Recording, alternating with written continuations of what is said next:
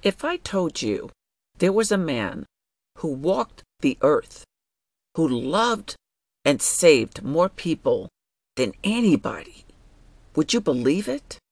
If I told you there was a man who was crucified for you and I, buried, and after 3 days was raised from the grave, and who now lives eternally, would you believe it?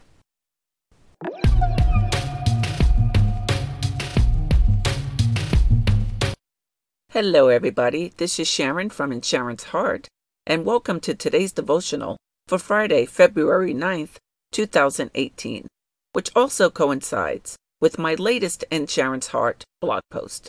Today's message is titled, God's Arms Are Wide Open.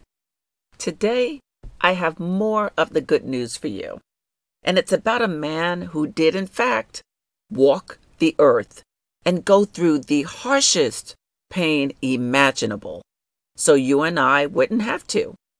And I'm coming to tell you that his name is Jesus, the awesome and wonderful King of Kings and Lord of Lords. Jesus is his name. Oh yes, he died so we wouldn't have to.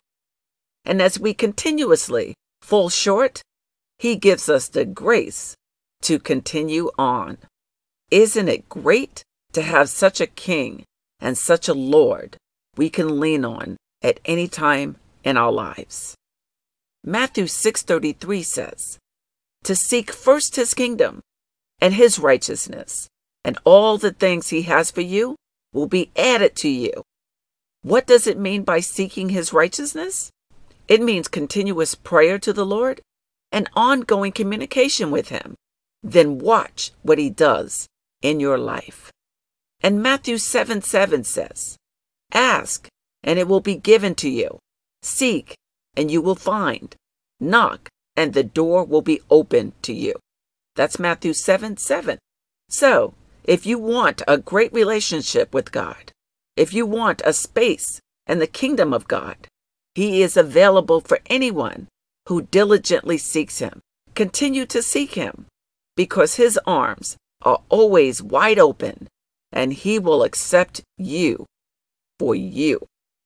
Be encouraged, everybody.